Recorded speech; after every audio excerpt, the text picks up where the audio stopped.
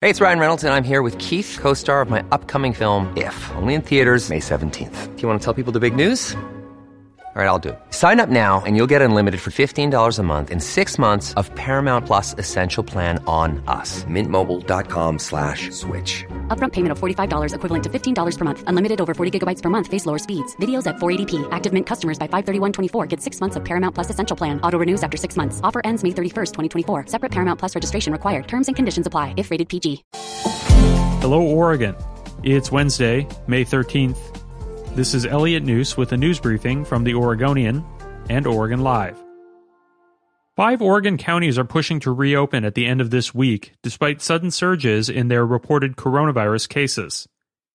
Clatsop, Jefferson, Polk, and Umatilla counties each have seen their known COVID-19 infections more than double in the past 2 weeks, even as statewide restrictions aimed at slowing the spread of the virus remained in place. Marion County, which has Oregon's highest rate of coronavirus infections, reported nearly 270 new cases during that time, more than any other county, including the Portland metro area's 3 counties. Yet elected and public health officials in all 5 counties said they meet the criteria issued by Governor Kate Brown to enter the state's Phase 1 for reviving public life and the economy. The applications could be blocked by a state guideline that reverses reopening efforts if case counts grow by 5% within a week. Brown is evaluating the applications this week. Some counties could be allowed to reopen as soon as Friday. Another 6 senior care homes reported multiple coronavirus cases or at least 1 death in the past week, including a Salem home that now has dozens of cases and 4 fatalities. The new numbers, published Tuesday, indicate Oregon's crisis in long-term care communities is not yet over. 6 in 10 coronavirus deaths in the state, a total of 78, are associated with senior care facilities. Cases grew by about 15% over last week, from 419 to 480. Most of the deaths appear to be residents as opposed to staff, though the state has not released that information for all facilities.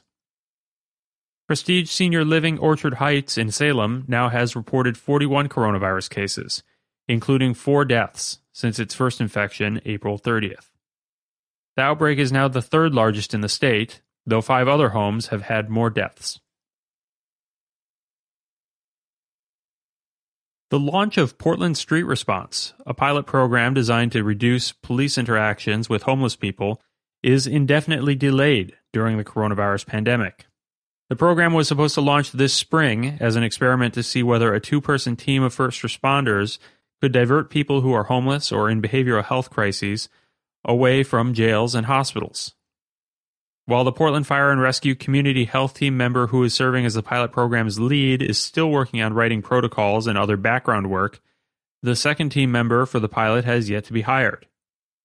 The pilot program took a back seat once the pandemic hit as most officials scrambled to put out immediate fires that arose from skyrocketing employment and other issues.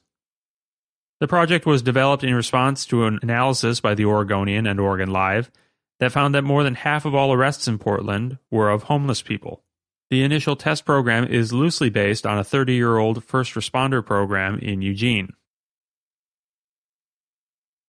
Ski season has been resuscitated in Oregon, with the reopening of one of the most popular ski areas in the state. Timberline Lodge on Mount Hood will reopen May 15th, the resort announced Tuesday, for both daytime visitors and overnight guests. But with the ongoing coronavirus pandemic, visitors must be prepared for something very different. The decision follows a May 5th announcement by Oregon Governor Kate Brown that allows ski resorts and other outdoor recreation areas to reopen to the public. Timberline was the only ski area on Mount Hood that initially said it would reopen. Starting Friday, all visitors must make online reservations in advance, a process that will include a coronavirus symptom questionnaire. Reservations cannot be made more than 24 hours in advance. For now, the ski area will be capped at an unspecified number of reservations per day to control crowds. Skiers are allowed to ride chairlifts only with people who they came with, and all skiers must wear masks, gloves, and goggles or glasses. Just a few months ago, the Portland School Board was preparing to pitch voters on a $1.4 billion bond package to remake 3 high schools. Now, the novel coronavirus pandemic has board members reconsidering what to ask for should it forge ahead with a November campaign.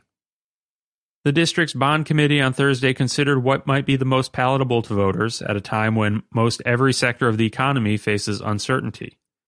Oregon faces record unemployment, and state officials expect they'll face a budget shortfall of about $3 billion.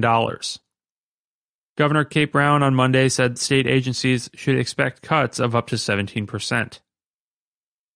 It's amid this economic backdrop that the Portland School Board must decide whether to forge ahead with its long-term infrastructure plan, which would require an 8-year commitment meant to fund the 3 massive high school renovations, as well as address cost overruns from projects greenlit by voters in 2017. The World of Speed Motorsport Museum in Wilsonville is permanently shutting down because of the coronavirus crisis. The board announced Tuesday that directors had voted to close the museum after it became clear that it would not reopen for months under Governor Kate Brown's phased plan to restart the economy. The museum had been shut down since March 16th. The museum was founded in April 2015 and offered visitors a behind-the-scenes view of the racing world through its exhibits, hands-on activities, and collection of historic race cars, boats, and motorcycles. In 2018, the museum brought in more than 51,000 visitors and generated $340,000 in ticket sales and program fees. The museum's assets will be distributed to other museums and schools over the next 3 to 8 months, according to its board of directors. Thanks for listening. For more news, pick up a copy of The Oregonian or go to OregonLive.com.